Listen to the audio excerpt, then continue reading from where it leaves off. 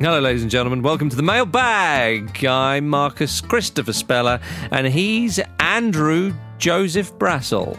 James, but as we know I knew it was a J. From the recent ramble, there's a campaign that I think is gathering pace on the Discord for me to change it from James to Victor. So Kate AVP. Mason can call me AVP. Oh dear, that was. You know, my granddad gave himself a middle name. He never had I like that. a middle name. He gave himself a V. He used to sign stuff like Valentine as his middle name. What a great choice. I know, it's decent, isn't it? He's gone big, baby. Yeah. Uh-huh.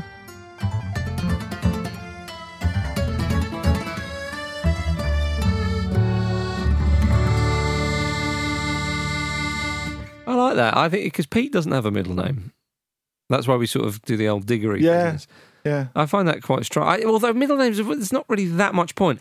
When Other you than- were at school, did you like go in the common room and go, all right, MC Speller?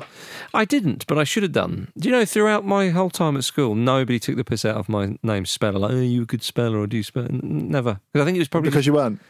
I know I was okay. I was okay. But I think it's probably because it's a bit naff and it was a bit too easy, maybe. But then that never stopped school kids before, did it, Andy? No, that's true. Did you get anything about Brassel? Yeah, Yeah, a little bit. damn right. But, you So know, you should have done. I was above all that, to be honest. Yes, of course you were. You grew 8 inches in 1 year. I did. And what a boost it was to my football career for that very short spell of time. Well, that growth spurt, among other reasons, has brought you here to the mailbag table. So let us begin, ladies and gentlemen, with some questions from your good selves, or one particular good self, Stuart Tuckwell. Stewie, All right, Stuart. Yeah. I miss a good tuck shop. Yeah, you know what? I said to my wife the other day, before a Champions League game that I was at home for, Go and get the tuck. I'm going to go to the shop and get some tuck. Do you want anything? It's funny that, isn't it? Nobody uses the word tuck anymore. No, don't. Apart from me and you, it turns out. Yes. Which must be why fate has brought us here, in the words of Macy Gray. I'd say so. Although some people, you know, it's used differently. Nip and tuck, for example. Yeah, people don't use. People shouldn't use that. Depends what they're doing. Yeah. Well, Stuart Tuckwell says VAR seems to make negative headlines in the Premier League every weekend. It does, Stuart? It does. Is this the same in Europe's major leagues, or is VAR applied more effectively or looked upon more favourably around Europe? Of course, in some of the big leagues in Europe, it has been around longer, Andy. Yeah, and I think that's the really key to this question, actually, Marcus. The fact that they're just a little bit more used to it now, and a little bit more used to the application of it. And you know, there's no denying that there've been teething problems everywhere, as I think should have been expected from the off. I mean, Kicker did an anonymous survey midway through the first season that it was in the Bundesliga, and I think 55% of Bundesliga players said they'd like to get rid of it and never see it ever again. Really? Yeah. So, and I think if you go back to the start in Serie, Never see it again. yeah, I think they specifically use the phrase "and never see it again." Yes. I think if you go back to the start in Italy, you had some huge delays over it was poorly decisions. applied in Italy, you would say. Yeah, I think You're getting regularly like 8-9 minutes injury time. if you go back to the start in Portugal, which is one of the countries I would say where football culture is the most paranoid about referees, and sometimes with good reason, of course. Really? You In might say. Portugal? Yeah, Not Italy. They were. I said one of the countries. Okay. They complained that it wasn't used enough. If you go to France, they were a little suspicious of technology because goal line technology had been such a dreadful failure because they'd really chosen a quite poor quality supplier. So you had a lot of instances with goal line technology where the ball was going over the line and the referee's watch wasn't going off. The ball was nowhere near the line and the referee's watch was going off. I'd like to think that common sense never prevailed. Because a cross comes in, the referee's gone, well, the buzz, got to give it. Yeah. Point the watch. That's what the ref does. So what they did about 2/3 of the way through the second season, that goal line technology was in Ligue 1, they went round all the grounds where, of course, it costs a couple of £100,000 to install all the cameras and the sensor system and rip them all out. And took a baseball bat to them. And just played without it for the rest of the season while they got a new supplier. See, should have gone with Hawkeye in the first place. Yeah, exactly. Really. Should have gone with Bob Hawkeye. Yeah. So I think there's a better understanding of it because we're a little bit further along the line.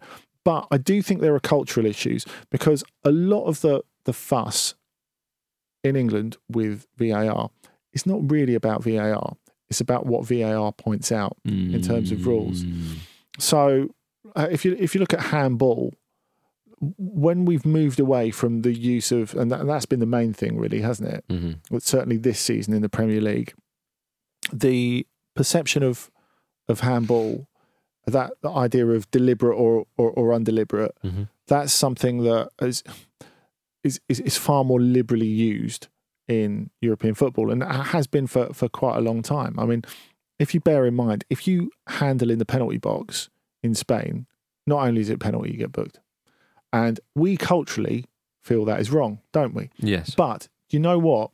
It's one of those things, it's a bit like American English grammar, isn't it? Where you'd say Arsenal is on the attack, where we'd say Arsenal are on the attack. And we feel like naturally that it's wrong. Actually, Arsenal is a club, a team, singular. Arsenal is on the attack actually makes a lot of better sense. And ditto with the handball rule in Spain, because if it's a deliberate handball, it should be a booking. Yeah, that's exactly what it's all about. So I think there is a bit of a cultural leap that maybe we need to take, and the idea that it should be regular, it should be the same standard throughout football, or throughout top level football at least, because there is a bit of a gap, of course, when you start getting down to League One, for example, or League Two. The idea that there should be some sort of common ground is a good one. But I think, as we've found quite a lot in culture generally, certainly in the case of England, there's strong cultural resistance to us sharing common ground with our European neighbours. So it's something that I think needs to be worked on from an English perspective. It's something that takes time. Hang on, when you say, I understand the point you're making there, but to suggest that we've perhaps been a bit stubborn, I mean, we haven't gone around and ripped out all the systems like they did in France, you know. Well, yeah, but they literally weren't working. Yeah. Okay, fair enough. But it has caused a problem. This has caused a lot of chats. It's just they're slightly longer in the tooth with VAR than we are. Yeah, I think so. And I think Jules Breach said something a while back, which I thought was the most convincing argument for VAR that I've ever heard. It's a really simple one. And she said, why it works for me is we will never have an offside goal given. We will never have an offside goal given anymore, and we'll never have a good goal chalked off anymore. I think that's quite a convincing argument. You know, I mean, you could talk about the spirit of the game. We can talk about our frustration and all the rest of it. And, you know, that is a pretty convincing argument, I would say. Yes. One that hasn't convinced me. But you know what? For me, and I feel that what I feel about VAR is it takes too much, not power away from the referees, respect away from the referees. I think that's a huge problem. I think the relationship of trust between the officials and the players, and coaches, which has been gradually eroded by TV over time, is I think that's a big issue. I think it's something that should be really, really important in the game. And I do feel that the spirit of the law is important. I also feel that the flow of the game is important. And the last time I went to see some matches in Turkey, which would have been last year, I went to 2 Super League games, and there were 7 minutes of stoppage time at the end of each half of each of those games. And at the end of that, I don't know if I really cared whether it was right or wrong anymore. I just thought life is too short for this, you know? Exactly, Andy. And going back to your thing about, Arsenal is or Arsenal are. Yes. You're right. Technically, it's Arsenal is playing tonight in the not the Champions League, in the Europa League. Whereas we are recording this on a Thursday, Marcus. But of course, Andy, the spirit of it is that Arsenal are not just a single entity, they're a collective, a group of people, hence we use... A group of people. Yeah, hence we use R. And I think that... every single one of those people matters. Exactly. Yes. And every single one of those celebrations that had to be, curtailed matter to me. What's your favourite curtailed goal by VAR? Well, I remember the one that pissed me off the most was that Jesse Lingard goal for England against the Netherlands in the semi-final of the UEFA Nations League, Andy. I'm still angry about that. I had the feeling that was on the tip of your tongue. I just wanted to ask. My favourite one is where it was derby between Leverkusen and Köln. And I think this goes back to the first season that was in the Bundesliga. Yep. Köln were doing dreadfully. It was 2-1 to Leverkusen. On the counter-attack, Leverkusen score a third goal, and they celebrate because they had this huge banner afterwards because Köln are the Billy Goats. They had this big banner that they'd done which said, "We are the Goat Busters." Very clever with the full Ghostbuster lecture set. Score this third goal, players celebrate, Tano Iman plays the Ghostbusters theme tune, and then they disallow the goal. It's awful business. Nobody takes any credit from any of that. Yeah, honestly, nobody. I would, especially not the Leverkusen PA man. I would remove offsides from VAR's remit, or maybe I would reduce it to the final pass or deflection or whatever it is before the goal is scored. I don't give a damn if someone's offside in the build-up to it, if they're offside by a hair. But you know what? I really don't care. I don't care if someone's like a little bit offside. Yeah, I'm fine with that. I agree. So I would probably remove... I would want to see offsides completely removed from VAR. I would use it for maybe straight red cards and penalties, perhaps, so the referee can have another look.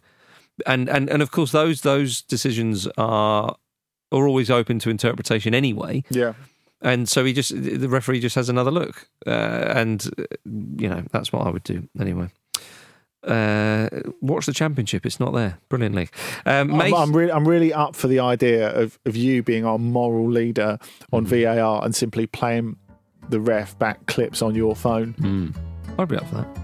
For offside, I think there's a player stood right in front of that. He doesn't move for it. Vinicius Junior's in the eye line. It should be disallowed, this.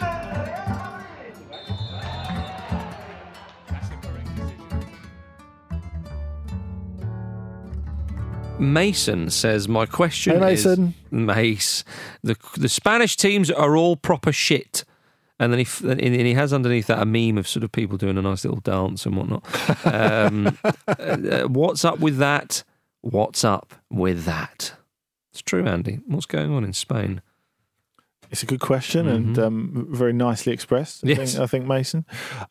It's been clear for a long while that Real Madrid and Barcelona are in a state of flux. Now, if we're talking about transition, Atletico Madrid have to come into that as well. They do, Andy. Because bear in mind, go back to last season and how many starters they changed, which is quite unprecedented for an elite European club, of which they are one now. You have to say that. But changing 5 or 6 starters, the sort of experience that they lost, not just in the big players that you think of, but also I think you look at Gabi, Fernando Torres over the last couple of years, guys who are leaders who embodied the club. That was hard.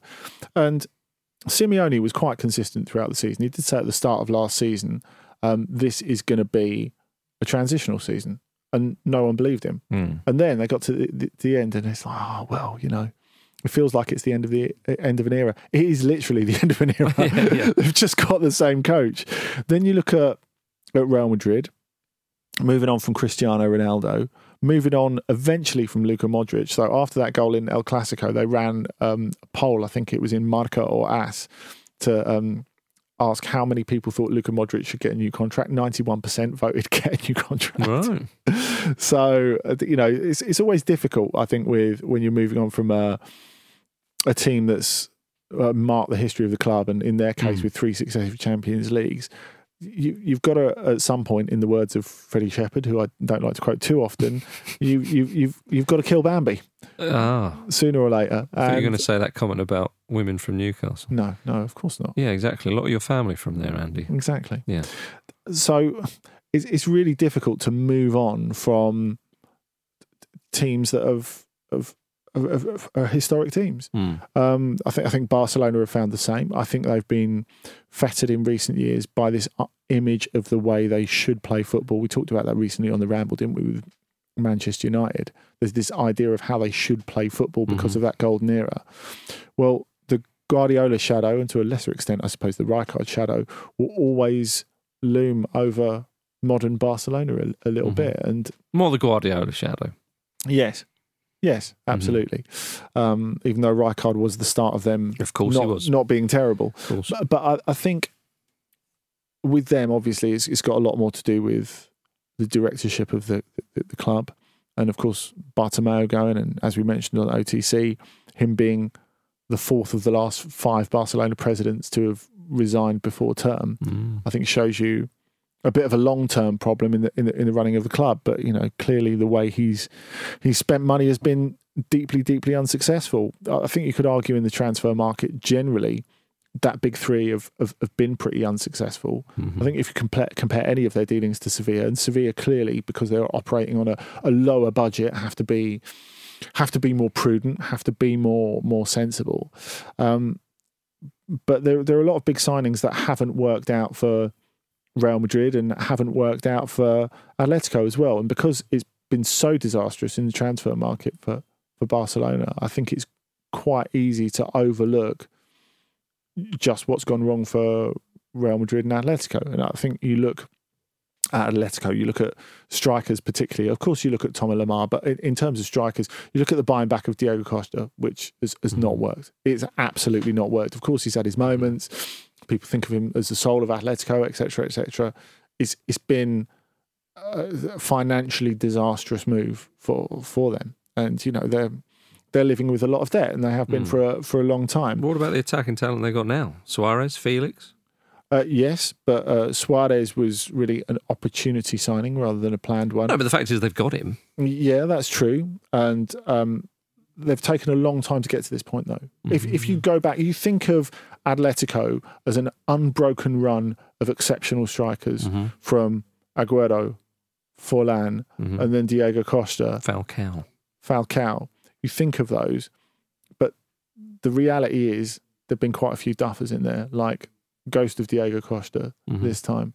Kevin Gamero never worked out. Griezmann. Yeah. Jackson Martinez didn't. Jackson Martinez was a really good example, and they were lucky to be in a position where 6 months into what they considered a failed experiment, they could sell him to China and get their money back. Not obviously a luxury for obvious reasons that Arsenal have had with Mesut Ozil. Yeah. And then you look at Real Madrid, you look at Odriozola, cost a lot of money, not worked out. Eden Militao has not worked out so far. Eden Hazard has not worked out so far.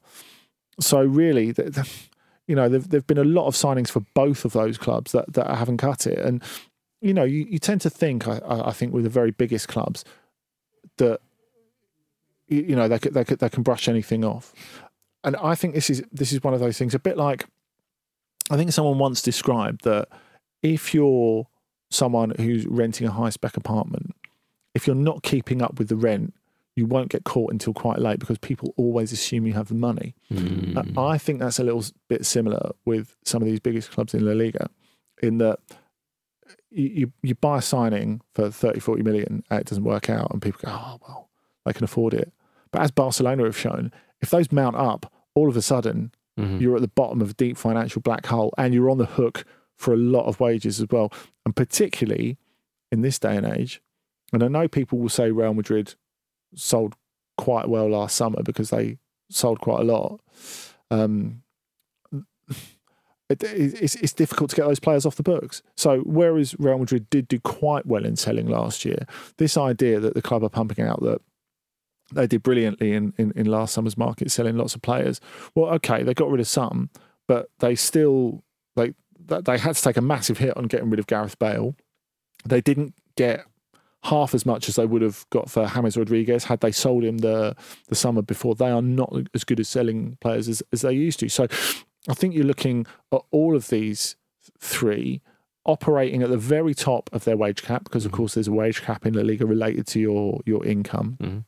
And of course, that's a very, very big wage cap. So operating at the top of it is absolutely horrendous. So what is the? If you're Tell us those a little bit clubs. about the wage cap, then. Remind me. It's related to how much you bring in. So, for example, the wage cap for Real Madrid would be loads higher than it would for Getafe or Granada or whatever. Mm-hmm. And this is something that's been in Spain for a very long time. You had, for example, Pedro Leon, who used to play for Real Madrid, publicly ridiculed rather unfairly by Jose Mourinho at one point. He, at one point, couldn't get in the Getafe squad. They couldn't register him because they had too many other players on the hook. Mm-hmm. I think you're looking at every level, chronic inefficiency in the transfer market from those three clubs in the last little while. I mean, as it turns out, Joao Felix might still work out for Atletico, but it's a risk. You know, paying that much money is an enormous risk. Now, of course, it could work out, and they will hope it will work out to the extent that he'll have 3-4 very good years there, and then they'll sell him for twice what they bought him for. Who knows how football will recover post-pandemic? But generally speaking, even though there are exceptions, even though there are moments where they've got it right in terms of Madrid selling and Atletico buying, generally they've been chronically inefficient in transfers and contracts over the last while. I see, Andy. I see. Andy, I'd like to finish the mailbag this week already with a question from myself. Oh, with a question, yes. Right? Okay. Get out. I think that's enough, don't you, ladies and gentlemen? I'd like to talk about Istanbul Basaksehir. Would you? Oh, yes. You know what they call them in Turkey? Basaksehir. Medipol Basaksehir. Why? Because they're sponsored by a health company called Medipol. Oh, how about that insight, ladies and gentlemen? Well, everyone's going to go out and buy themselves a pint of Medipol afterwards, aren't they? Oh, at least. I'm going to buy a yard of the stuff. And drink it like David Villa. Honestly, David Villa, when he used to play... David Villa? Used to do yards of ale? Well, when he used to play for Zaragoza, actually, he's an Asturian, and when he used to play for Sporting Gijón as well, he used to mime drinking a yard of cider. Really? Yeah. Well, they do that in Spain as well. Yeah, Asturias is big on cider. All right, but I didn't know the whole yard. The first time I saw a yard of ale was in the student union when I was obviously a student. Yes. And it was like, oh, blimey. I didn't realise that existed. But quite clearly it did. Rugby boys. Yard of white's lemonade for me, please, barman. Oh, I tell you what, you get the shakes, wouldn't you? Imagine. Oh, dearie me. Buzzing teeth. A yard of anything is too much. Yes, it is. I do a yard of marzipan. Can you imagine? I'd get through that.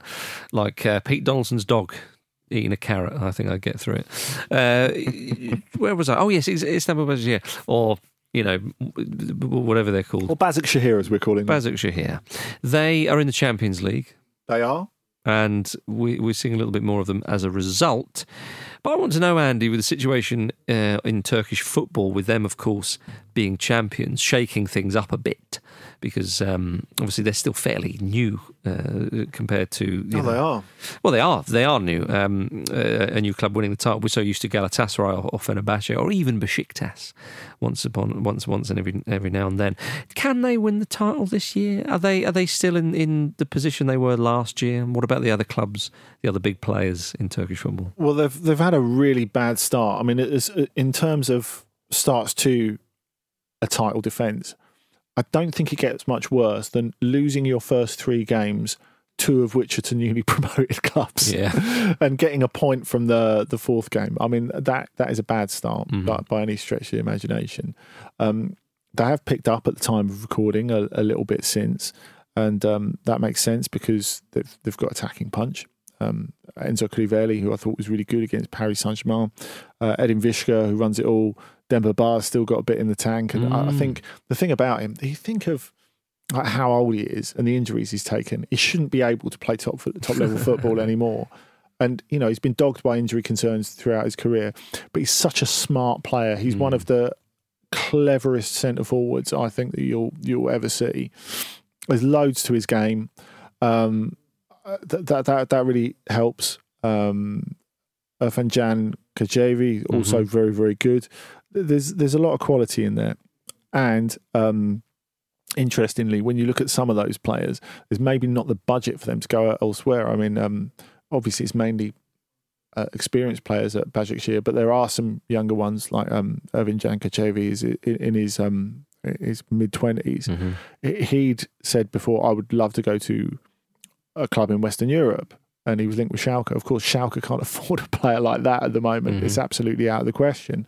So maybe that's something that's absolutely helped them out. In terms of this season, I think that there's no overwhelming candidate for the title, which maybe helps them out, even though they've had quite a poor start. So you look at Galatasaray, who were improved from last season, but are a little bit up and down. One of the main improvements at the start of this season is Radamel Falcao has been fit. Can you guarantee that for a whole season? Well, obviously no one can guarantee anything, but there's got to be a little bit of concern. They've got to try and manage him over the season. I think the fact that there's no European football obviously is a disappointment to the club globally, but might actually play for them in terms of managing the squad. Fenerbahce have made some interesting reinforcements. You know, he's just turned up there, and I know we love a former Premier League player in Turkish Super League. Papis Dembélé, 35 years old, has just come across from Alanyaspor to Fenerbahce, got his first goal a week or so ago. And he's someone who, he'll just score goals forever, no matter how old he is. You know, he's scored a lot of goals for Alanyaspor. I think he'll be really useful for Fenerbahce. But you look at Basaksehir's, as the season commenced, carried on last season after the pandemic. Basaksehir's main rivals for the title were Trabzonspor, and it all went dreadfully wrong at the end, and they got banned from Europe, and they have neither a pot to piss in nor a window to throw it out of, which is a difficulty because Eddie Newton, who's become coach there, which is a great thing. Go on, Eddie. He did well, of course, to take over, to get the job, to win the Turkish Cup. I don't know how long he gets there, because he is basically paying the bill for what the previous regime did, which was not really looking after the accounts, which led to them being banned from Europe. The exit of Alexander Sorloth, who is going to be impossible for them to replace. Of course, Daniel Sturridge, they couldn't really keep him fit, so he left as well. So at least that's a little relief in terms of wages. But he's got very limited means. They can't challenge for the title this season, despite being very well supported. I think that, as we know in the current environment, is something they can't really lean on, because it's a very hostile environment out there in the Black Sea.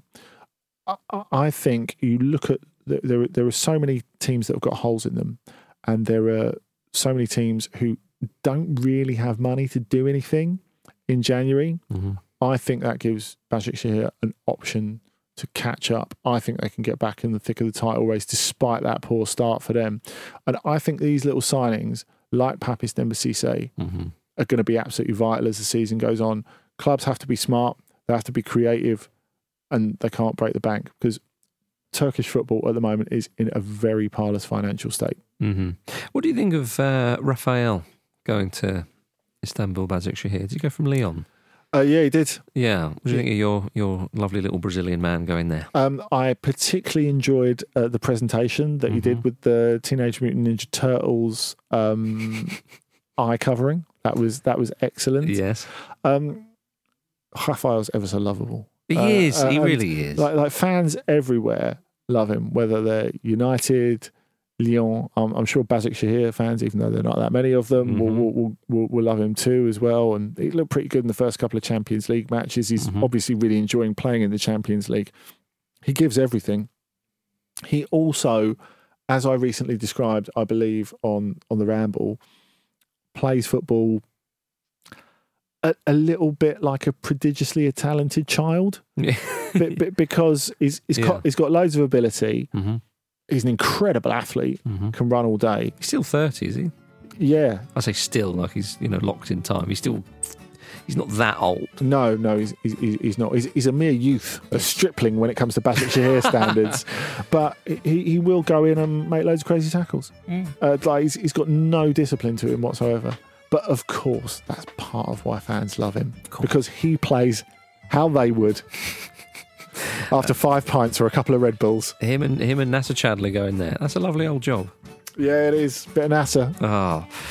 There we are, ladies and gentlemen. Thank you very much for listening to the Mailbag. It's been an absolute pleasure. Get your questions in, of course, on the Mailbag thread on the Discord app. Andy, thank you, my good man. Thank you so much. Thank you, listeners. See you next week.